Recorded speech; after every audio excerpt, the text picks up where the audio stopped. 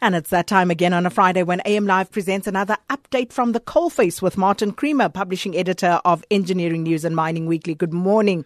Morning, Sakina. I thought you were going somewhere and all suited and tied, and then you tell me it's because it's cold. I've got to keep warm, keep my throat warm.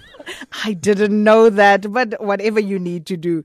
Now, joint action is underway to arrest the devastating decline of the South African mining industry. We've been talking about this for quite some time. Everybody's concerned, Martin. This was outlaid in some detail yesterday at the South African Institute of Mining and Metallurgy, and it was spelt out by the PEKISA strategist, Edwin Richkin, just how we're going to go about rebuilding this mining industry which has been devastated.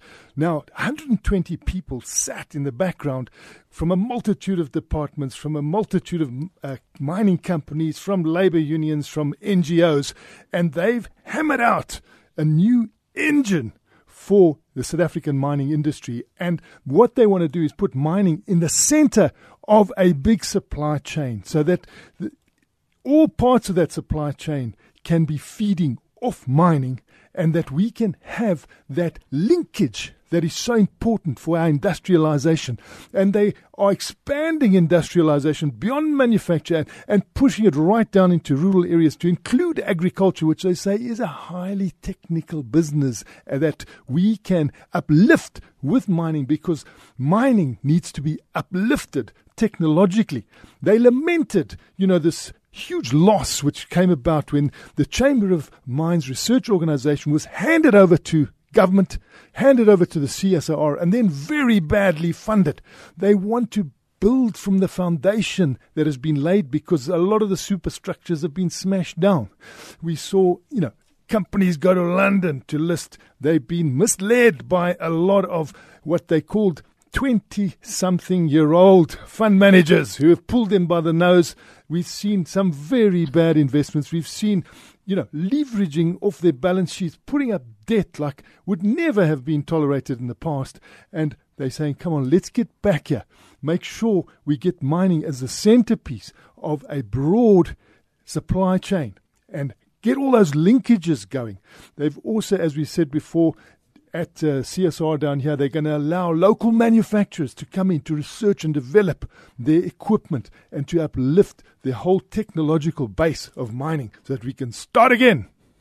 Misled by 20-something-year-old fund managers. I'm still going to try and wrap my head around that. But let's move on. And this news, it's been making us smile for some time. Great news again for platinum, because that fuel cell development is bursting out all over the country at this point. And it shows you the B word. You don't have to force it on mining companies if there's a business case. And that is a point raised yesterday at the South African Institute of Mining and Metallurgy. Make sure that when you beneficiate, there's a business case.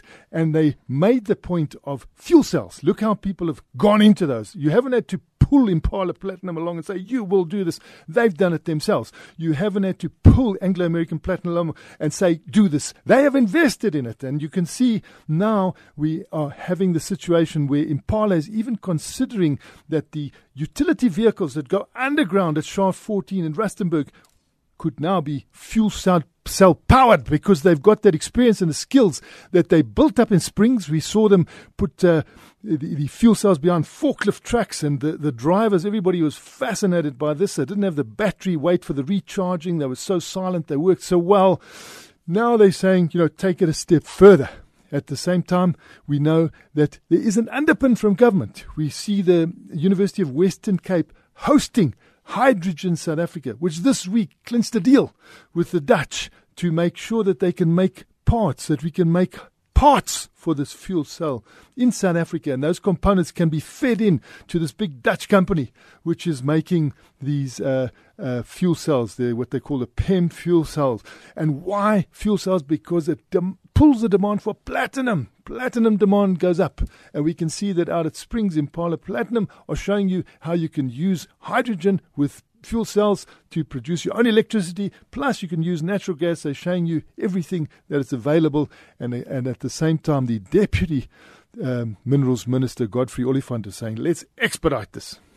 Speaking of natural gas, Sasol is investing 20 billion rand in neighboring Mozambique to try and find more natural gas. They've begun drilling 12 more wells, the start of 12 more wells in Mozambique. They've approved a budget of 20 billion rand. But of course, this comes against the background of having already spent a lot of money there. They've done pretty well at the Pandi and the Tamani. This is an expansion at Tamandi, all onshore, nothing offshore.